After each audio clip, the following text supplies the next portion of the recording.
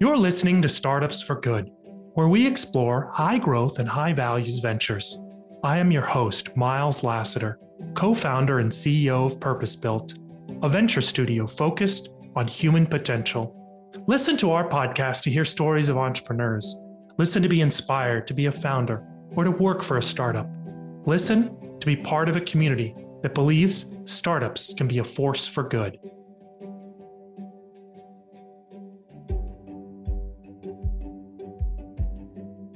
Welcome to Startups for Good. I'm your host, Miles Lassiter. On today's episode, I interviewed Johnny Price, who leads the fundraising team at WeFunder, a platform that lets startup founders raise capital from their customers and community, as well as rich people. Before joining WeFunder, Johnny founded the US team at the nonprofit Kiva.org. He is from the UK, where he studied history at the University of Cambridge and is the proud dad of Felicity, Carlisle, and Margot. I've invested in the WeFunder platform in one of the companies that was raising money, and I'm also an investor in a competitor. So I know a little bit about this space, but I learned more on this episode. We went deep on how crowdfunding, Reg CF offerings work. We also learned about the scale that WeFunder has achieved already, 40% market share, over $450 million raised on the platform, 1,800 plus founders, 26,000 plus jobs created, on a mission to democratize investing in startups and small business. I think you'll enjoy it, so stay tuned. Johnny, welcome to Startups for Good. Welcome to Startups for Good. Thanks so much for coming on. Yeah, it's great to be here. Thanks for having me. So let's jump right in. What is a community round? Yeah, great question. So at WeFunder, we let startup founders raise capital, not just from VCs and angel investors, but also from their community. So when you run a friends and family round, you're raising from your friends and family. When you run an angel round, you're raising from angels. When you run a community round, you're raising from your community.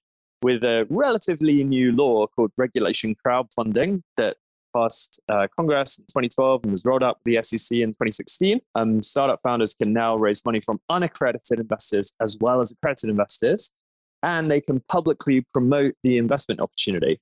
So you can now raise up to $5 million per year from your customers and community. And the idea of the community round is that as well as raising capital from VCs, I mean, it can be instead of, but most of the time it's as well as institutional or conventional, sophisticated investors. And also opening up part of your allocation to community to invest.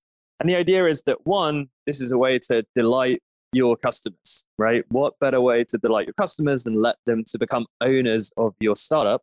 And then secondly, build stronger ties among your community. So every startup founder is trying to, deepen their ties. As community, chief community officers and community managers, and how do we strengthen ties among our community of users? And again, what better way to do that than by allowing them to become equity investors in the company?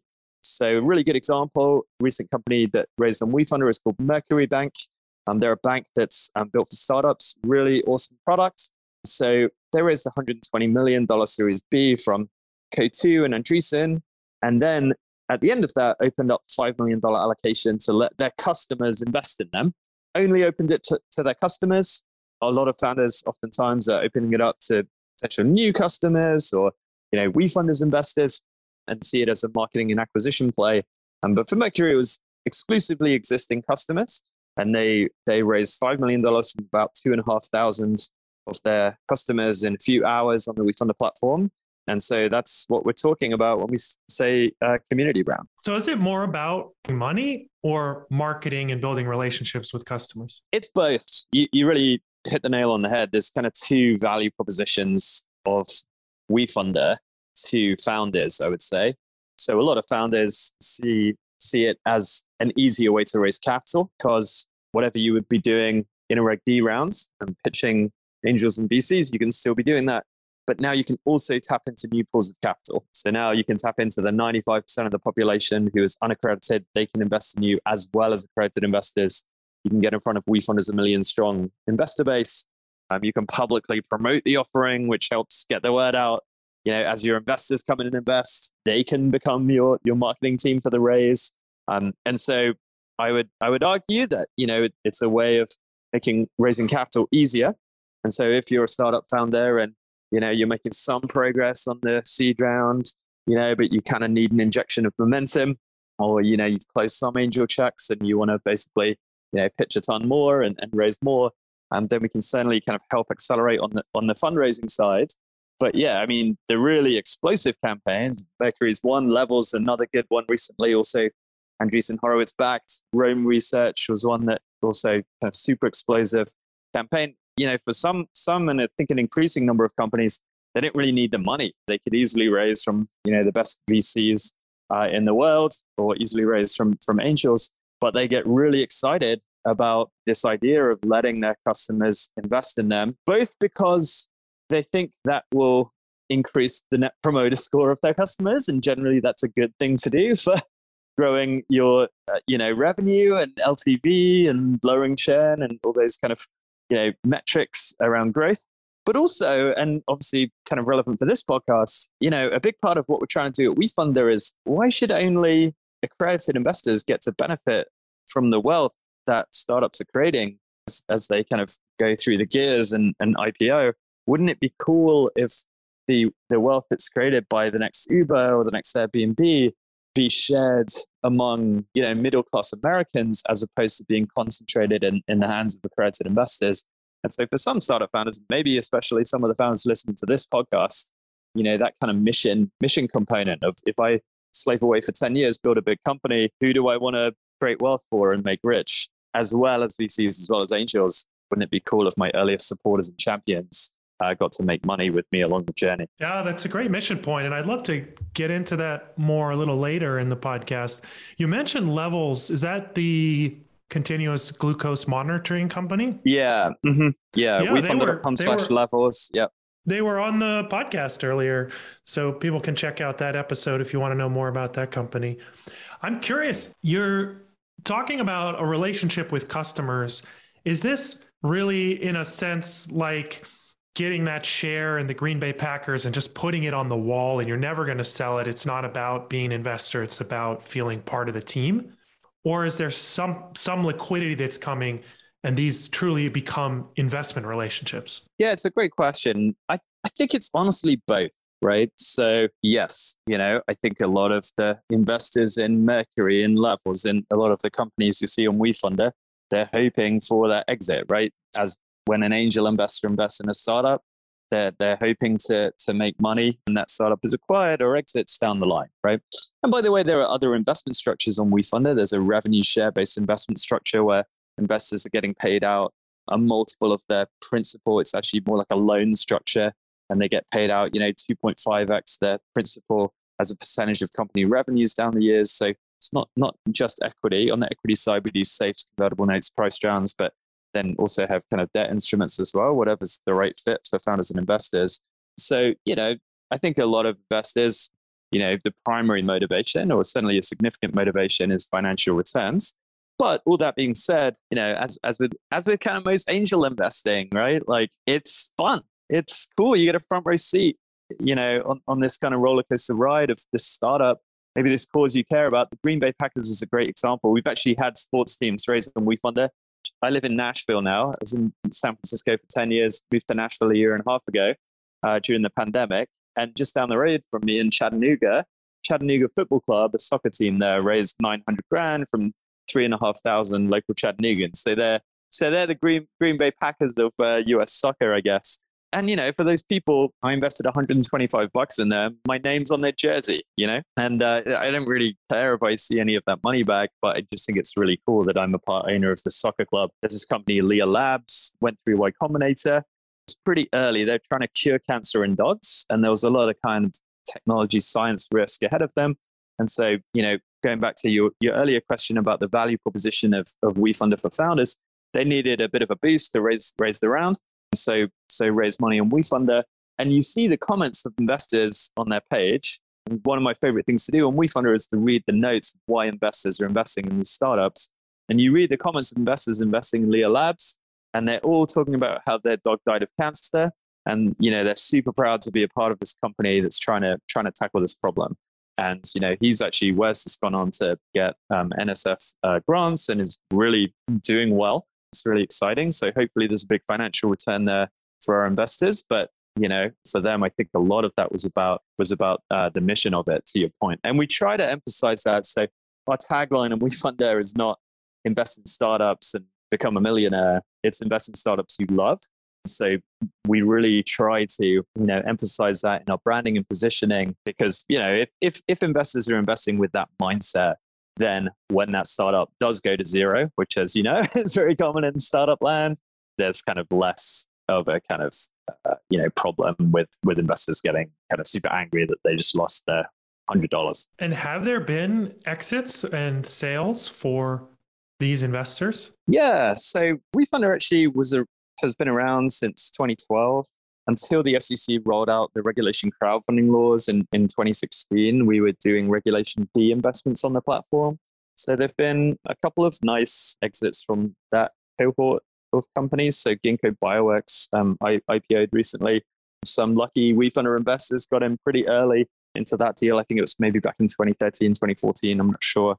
And then in the regulation crowdfunding days, so in the last few years, there have been a couple of smaller IPOs. There have been a number of exits, obviously, relatively small number. A couple of things going on here. One, the law went live, the regulation crowdfunding law went live in 2016. In the early days, it was a pretty small number of companies. Plus, in the early days, I would say there was kind of more adverse selection. There were some rule changes that the SEC rolled out in March of 2021 that were really exciting for us. Before March 2021, you could only raise basically $1 million per year through regulation crowdfunding, Reg CF. Now you can raise $5 million per year. Before March 2021, we had to use a custodian to roll investors to one line in your cap table, which is a less familiar instrument. Now we can use a special purpose vehicle, an SPV, which is just very commonly known and understood by lawyers and VCs, etc. So that was a nice change. And then the third one that was really beneficial for our growth over the last year is that startups can now start fundraising on WeFunder very, very quickly. So it used to be that you had to do a bunch of legal paperwork and financial disclosures before you could, have a campaign page live on the website. Now you could be live within a few minutes and start collecting reservations very quickly. So all of these three things combined have meant that startups like Mercury and Levels, it's awesome that those guys, are now willing to run a community round on WeFunder, where in 2019, 2018, when I joined the team, we just weren't having those kind of conversations. Or if we were, then they were kind of not ultimately fruitful. There was more of an adverse selection, I think, in the first few years of Reg CF. The cohort performance, the IRR of the cohort of companies that we've launched over the last year, we're very excited about. We're obviously in the very, very early innings, but so kind of investor returns still pretty early days. We try to track it as best we can. If you go to wefunder.com/results, you can see the best data that we have on our portfolio performance to date. But certainly with this latest kind of cohort, post the really awesome SEC rule changes in March 2021, it's kind of too early to say how those companies are faring at this stage. Great. Well, thanks for sharing that. I'm glad you guys are transparent about the results online. I didn't know about that. That's wonderful. Yeah. You said it's easy to get started with a campaign. I'm imagining there are legal things you need to go through to complete the campaign. And Correct. I imagine there's ongoing responsibilities in reporting. Can you explain more about that? Yeah, absolutely. So it used to be, again, pre-March 2021, you needed to do a bunch of legal financial disclosures before you could even start fundraising. So that was just a really big barrier to entry to even get going on WeFunder. That's what's been removed now. So you can click a button to upload a pitch deck, put a photo on, a few highlights, team bios. You can really be live you want to in 15 minutes and start to share it around, get feedback, get reservations. But to your point, before we send you the money, we need to file what's called a Form C with the SEC. And that Form C has some legal disclosures in there. We do a bunch of compliance and fraud checks on our side. We try to be a relatively open platform. So we don't really want to be in the business of saying, this $8 million valuation cap should be a $7 million valuation cap, or this coffee shop in rural Wyoming, because we do Main Street businesses, by the way, as well as tech startups. This coffee shop in rural Wyoming isn't worthy of trying to raise capital from their customer base online. So we want to be a pretty open platform. But yeah, we have fraud compliance checks before we kind of file this Form C. And there's a legal requirement. And this, I would say, is the one kind of outstanding downside of running a community rounds now in kind of early 2022, which is you need to disclose financials. So either 2 years of financials, so 2020 and 2021, or if you're incorporated more recently, then going back to the incorporation date of the company. But you need to disclose 2 years of financials, and those financials are publicly visible. So someone can go to the SEC website, the EDGAR database, look up those financials. So for some founders that are worried about, that information being kind of transparently available in public, ultimately that might be a deal breaker. Obviously, we kind of focus on executing yourself and don't worry too much about people being able to see your P&L statement. It's high level P&L. It's not super detailed kind of SKU level numbers, but that's kind of the one, usually the one kind of pushback that sometimes founders won't be kind of willing to move forward. So always look to try and flag that.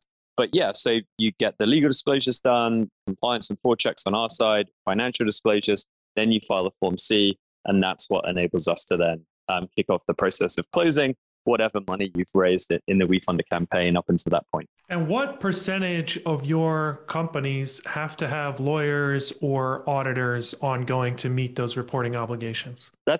Sorry, I didn't answer your question on ongoing reporting. So actually for the filing of the Form C as well. So if you're raising up to 250K, you need self-reported financials. If you're raising 250K to $1 million, technically 1.07 million, those financials need to be reviewed by an independent CPA. If you're raising more than 1.07 million up to 5 million, they need to be audited by an independent CPA. So that's the one-time requirement to launch a campaign. And then there's a requirement to file one annual report, which is self-reported, to April after the campaign closes. So if you were to run a campaign now here in early 2022 and close it now, then you would need to file one annual report with self-reported financials with the SEC April after you run the campaign. And do you support Reg A? How should founders think about Reg crowdfunding versus Reg A offerings? Yeah, so regulation crowdfunding, you can raise up to $5 million per year from unaccredited investors. You can publicly promote it, and it's pretty light reporting requirements, as I just mentioned. It's relatively easy and quick to kind of get the financials done, the legal disclosures done. There's no SEC approval. If you're doing Regulation A, or sometimes called A+, you can raise up to $75 million per year. So you can raise a lot more money, and you can also publicly promote. But the requirements to launch a campaign and the ongoing reporting requirements are a lot more onerous. So much, much more expensive in terms of legal fees, accounting fees. You need to get SEC approval. Not sure the latest time frame to, if you start working on it, when you can get SEC approval and go live, several months at a minimum. It tends to be more a fit for kind of later stage companies. I would say VCs now are increasingly comfortable with regulation crowdfunding campaigns. I think there would be more kind of eyebrows raised about Regulation A+, just given the ongoing kind of burdens from a compliance perspective. So historically, I would say there's been more of a kind of adverse selection with Regulation A than there has been with Reg CF, because if you can easily raise the capital from institutional investors, then it's like, why would you kind of impose this kind of pretty high reporting burden on you? And so historically, that's been more of a challenge, I would say. Going forward, as this exemption and the number of startups that are using Regulation A grows, hopefully that will change over time. But for the moment, that kind of adverse selection, just in terms of the quality of the companies we've been looking at who are doing Reg CF versus Reg A, has been why we as a company have been pretty focused on the regulation crowdfunding side. So smaller raises capped at $5 million per year, but yeah, much, much lighter compliance burden. So usually a lot more palatable for startup founders. So regulation crowdfunding feels less like being public, whereas Reg A is a small public offering. Exactly. People call it sometimes that kind of mini IPO. Right. Now, how should a founder pick a crowdfunding platform? Well, you get a WeFunder and just kidding. Can resist. Yeah, I mean, look, I'm pretty biased, right? So I would say whoever you are, do WeFunder. There's a few kind of reasons I'd highlight for that. I mean, again, for your audience, we're a PBC, a public benefit corporation. If you go to wefunder.com/charter, you can read our PBC charter. My background was at Kiva.org. I was there, founded their US team back in 2011 and ran that for 7 years. So we're all pretty mission oriented at WeFunder, and we're a B Corp as well. So, we are kind of, I would say, for mission oriented founders, there's that nice kind of alignment there. We're the biggest RegCF platform. I have about a 40% market share so far this year in 2022. StartEngine's the second biggest, Republic's the third biggest. So those are the other two names that you should be considering. Definitely, talk to our team, talk to their teams. We are the cheapest platform by fees. So we charge 7.5% in cash of the amount that you raise. No fixed fees. No, we don't take an equity fee. I would argue this is a little bit more subjective, but I would argue we have the best products. So, the best investor flow, account creation, checkout flow. The way we structure investments, I think, is the most elegant. So we use an SPV. I believe we're the only platform that uses an SPV, special purpose vehicle, to roll investors up to one line on the cap table. And we use preferred stock. StartEngine uses common stock. We think most angel investors are going to want to invest in preferred stock for liquidity preferences, and so as not to screw up the 409A valuation. We have a lead investor structure where founder designates usually an angel investor, maybe putting in 5% of the WeFunder round, who helps to validate the terms of the offering, lends that credibility to the campaign. The lead investor votes for the shares of the individual investors in the SPV, so it's kind of administratively easy for the founder. So those are some of the reasons we think as a result of those factors, I would argue we have the best kind of caliber of RegCF portfolio. So Level's a great example, Mercury, Rome, and some of the companies in the pipeline right now are really, really exciting. But yeah, by all means, especially Republic, I would say, talk to WeFunder, talk to Republic. And yeah, hopefully our team can persuade you that WeFunder is the right choice. Yeah, thank you for that. A lot of considerations and very helpful on how someone should think through that. I've personally invested in a WeFunder campaign, and I did find it to be easy. I'm also an investor in Republic, so I have to mention that. Is there any specialization by industry? Yeah, so Republic have more of a focus on crypto. So I would say certainly crypto and real estate as well. I would say be more of a fit for Republic. Beyond that, I think Republic, I'm speaking a little out of turn here, but I believe they would be a little more focused on kind of venture backable businesses. So I think if it's a Main Street business, like let's say a brewery or a restaurant, I think that would be a better fit for WeFunder. I'm not sure, maybe Republic will push back on that. For WeFunder, we run the gamut. So, we're doing kind of venture backable SaaS startups and, consumer tech platforms, biotech companies, but then also, CPG companies, Main Street businesses, soccer clubs, movies. But so pretty eclectic from an industry focus. But yeah, crypto and real estate, we've shied away from a little bit. So if you're in those two sectors, that's where Republic will probably be the right platform to go with. Well, thank you for that. On the mission side, you've mentioned it a couple of times, and I'd love to dive into it more. How do you measure your impact on your mission? Yeah, it's a good question. The kind of blunt answer is we don't. You could say, how many founders have we funded, which right now is about 1,000. You could say how many, dollars investment capital we raised, which is 450 million. You could say, how many investors have we engaged in, becoming angel investors in startups for the first time, which is about 300,000.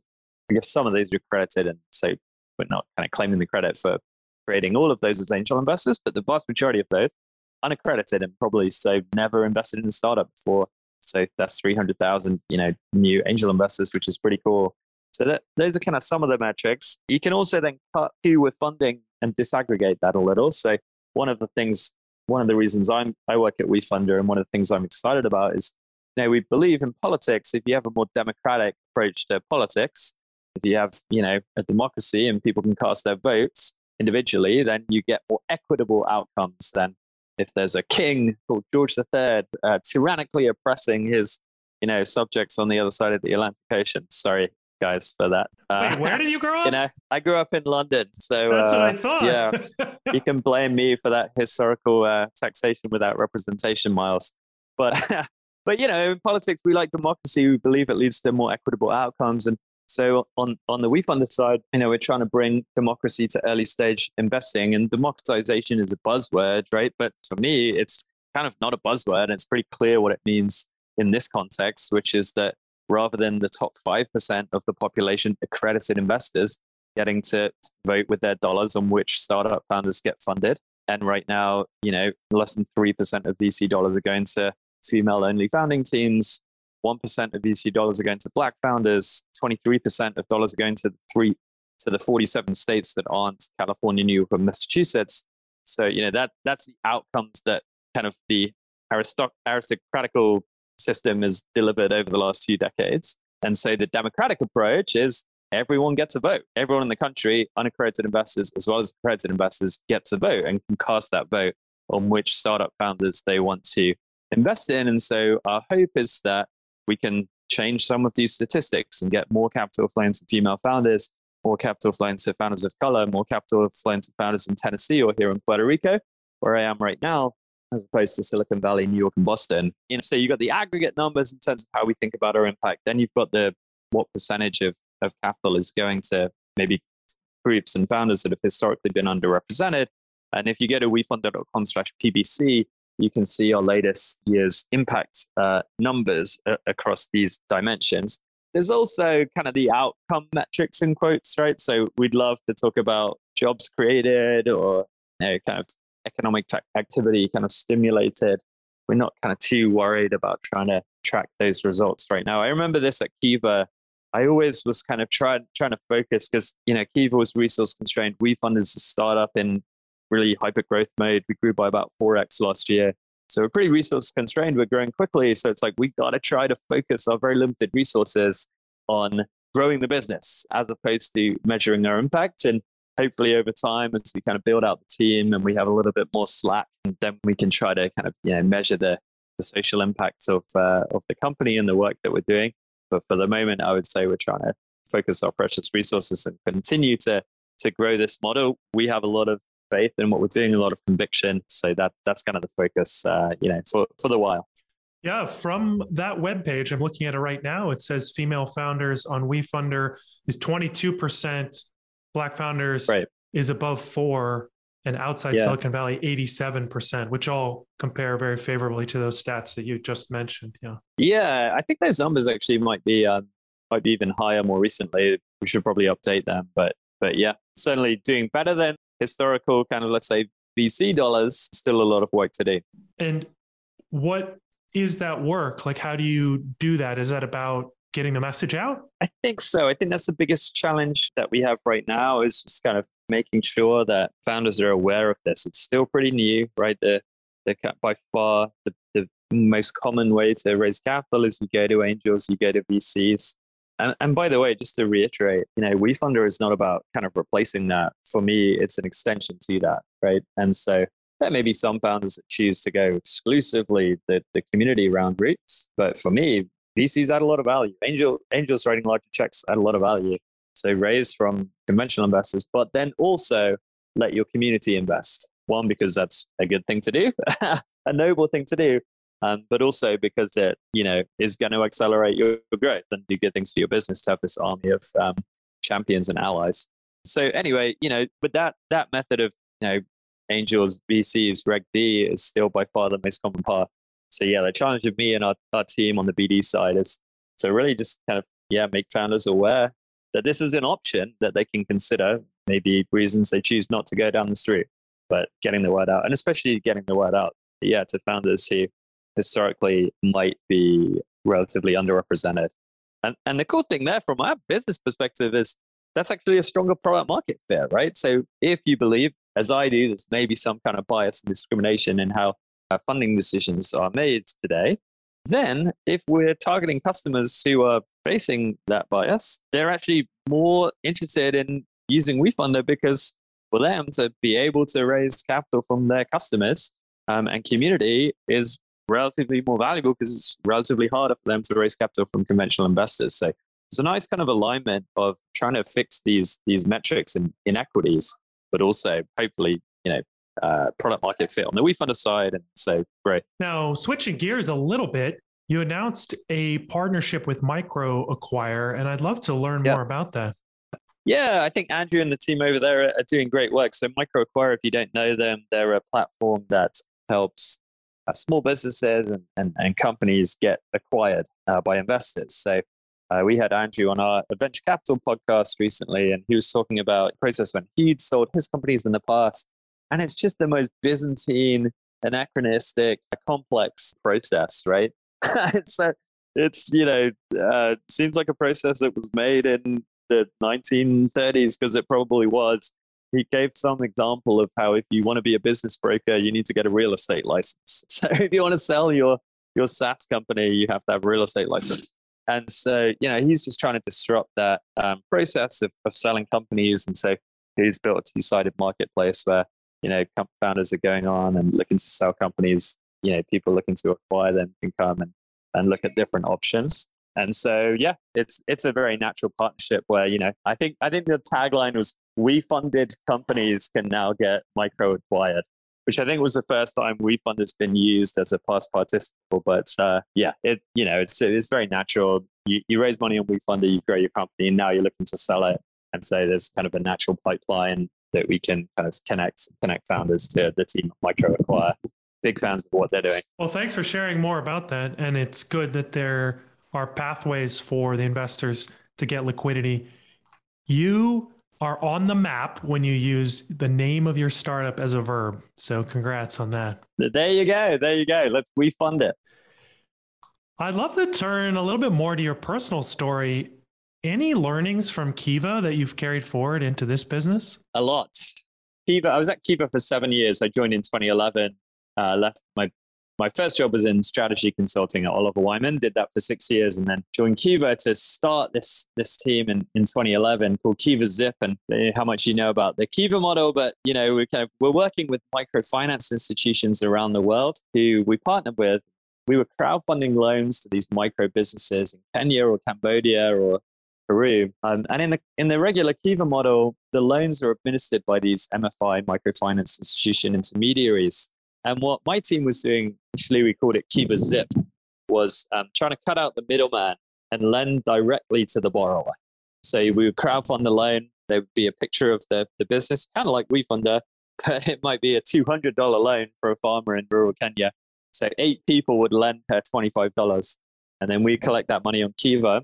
And then the classic Kiva model, we send it to the MFI, and then they on-lend it to the borrower at an interest rate. And with Kiva Zip, we were cutting out the MFI, and we were lending that $200 directly to that farmer with no interest. In Kenya, where we launched, we were using M-Pesa to do that, which is a mobile payments platform that is very ubiquitous in Kenya. So we could send $200 directly to the mobile phone of this farmer in Kenya. It was honestly magical. I think it was the coolest thing that Kiva ever did. So we launched Kiva Zip in Kenya and the US. So the first big learning for me was that was absolutely disastrous decision. So if you've read 0 to 1 by Peter Thiel, he talks about Facebook starting in just Harvard, right? And having a super kind of targeted customer segment, and then kind of growing it there and then expanding it to other Ivy League schools and then other colleges and finally the wider population. And so we decided to launch Kiva Zip in Kenya, where we're making $200 loans to farmers in rural Kenya. And then also America, where we're making a $10,000 loan to a hipster with a coffee shop on Valencia Street in San Francisco. So we had like one software engineer who's like trying to build, a loan application and like payment rails for, these two like wildly different customer segments. And I can't believe that we kind of soldiered on for 4 years. In the end, the decision to shut down the Kenyan side was triggered by a new CEO who came in, not even kind of me and the team deciding to do that. We couldn't bring ourselves to do it.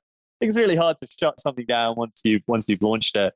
But looking back, we should have just picked one geography, launched it there. So that's one big learning. And then second is probably around the nonprofit sector, and a lot of the kind of structural challenges with the nonprofit sector, not being able to raise venture capital because there aren't the returns there, which then just means that the capital you can raise comes with a lot of strings attached. It's kind of expensive to raise it. It's more incremental, which just really makes it harder to grow because you don't have that capital to invest. it also means that you can't pay people as well. And so some people are willing to take the big pay cut to go to the nonprofit sector, but the vast majority of the population isn't. So then you're kind of pretty constrained from a talent pool perspective.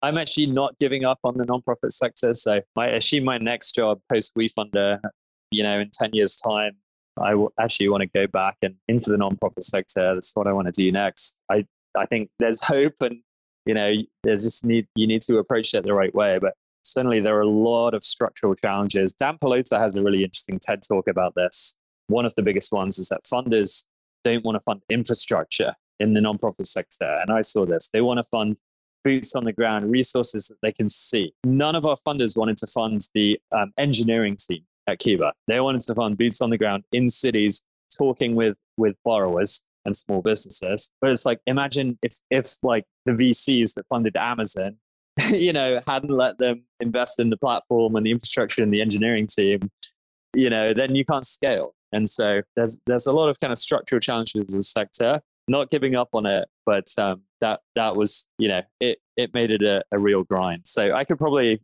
talk your ear off for another 3 hours on lessons learned at Kiva, but I'll stop there at 2. Yeah, if people haven't read Dan Pelota's books about the challenges with nonprofits and how we think about them and some of his proposed solutions, I highly recommend it. It's fascinating. And if you haven't thought much about this topic, go watch his TED Talk, read his books right now. In the transition into WeFunder, what experiences did you bring from Kiva that helped you be more successful in this job? Honestly, none. Well, the only real answer there is that several people from Kiva followed me to WeFunder, and they are now amazing leaders at WeFunder who are just absolutely crushing it, and a huge part of the reason why we've seen such exciting growth over the last few years at WeFunder. So the anything of value I think I brought was other people. I actually thought that, because Kiva's, that I was leading the US team at Kiva, right? So it's crowdfunded capital for US small businesses and entrepreneurs, right? And so it's like, oh, this is going to be great. Basically just repeat the playbook at WeFunder. Not the case, sadly, Miles. So at Kiva, the average loan was $5,000. And it's the barbershop in inner city Detroit, or the, taqueria in the Mission, or this small family farm in rural Arkansas. And so I went from that to, startups at WeFunder, venture-backed startups, right? YC startups. Average raise at WeFunder is $400,000, right? Versus $5,000 at Kiva. And so this is a very different customer set, very different network of, partners. Kiva, you're talking to the SBA, and at WeFunder, you're talking to Techstars and 500 startups. I literally had never heard the term cap table when I joined WeFunder. I had never heard the term convertible note. And so it was a baptism of fire, as I was like, wait, I thought I was going to come in and know this stuff. So it's been an amazing learning curve the last few years. And then the other thing where I just felt totally kind of ill-equipped was in my role. So at Kiva, I was running the US team. So I was running this team of 15 full-time staff and probably 50 or 60 people throughout the country, kind of volunteering and kind of working for partners on Kiva. But I was kind of like a general manager. And at WeFunder, my role is more on the business development side. So kind of like a sales role, talking to founders, referral partners, trying to grow the founder side of the marketplace. And I'd never done that kind of role before. You kind of do that, right, if you're running a program. But yeah, I feel like from a role perspective, certainly it had never had any training in sales or business development or partnerships or anything like that. So, I've tried to pick that up along the way as well. But yeah, in retrospect, I was pretty unqualified for the role that I found myself in. But it's made it more fun and more learnings, right? So it has been a really, really awesome 4 years so far, and really does feel like it's a cliche, but it feels like we're just getting going. So it sounds like you would recommend, if someone wants to have an impact, they should go work at a mission-driven for-profit company rather than at a nonprofit. I don't know if I'd quite go that far.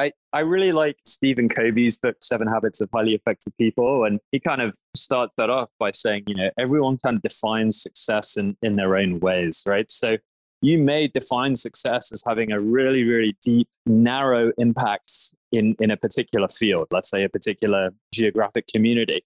Right. And so if you're really shooting for deep impact, then I would probably argue the nonprofit sector is better. And, if you look at the types of entrepreneurs that we were serving at Kiva versus WeFunder, the entrepreneurs at Kiva tended to be pretty low income. Median household income of borrowers at Kiva US was $42,000.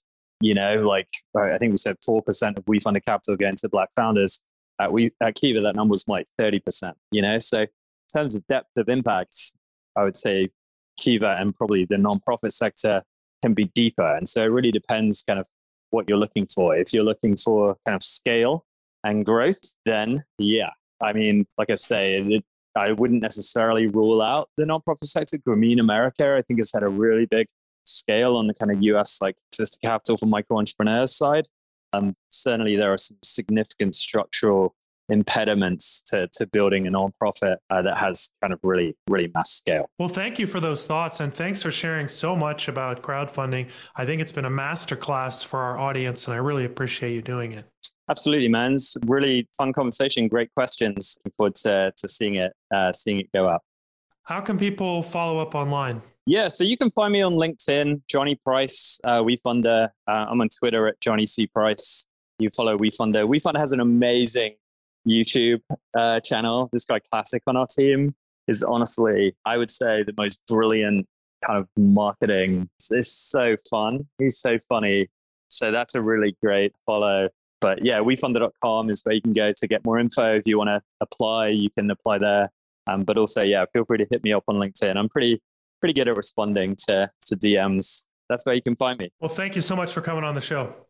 Thanks, Mars. It's been a pleasure. If you liked what you heard today, be sure to subscribe using your favorite podcast player.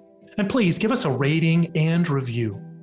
Startups for Good is brought to you by Purpose Built, a venture studio focused on human potential. If you're inspired today and want to reach out, please visit our website, purposebuilt.vc. Thank you.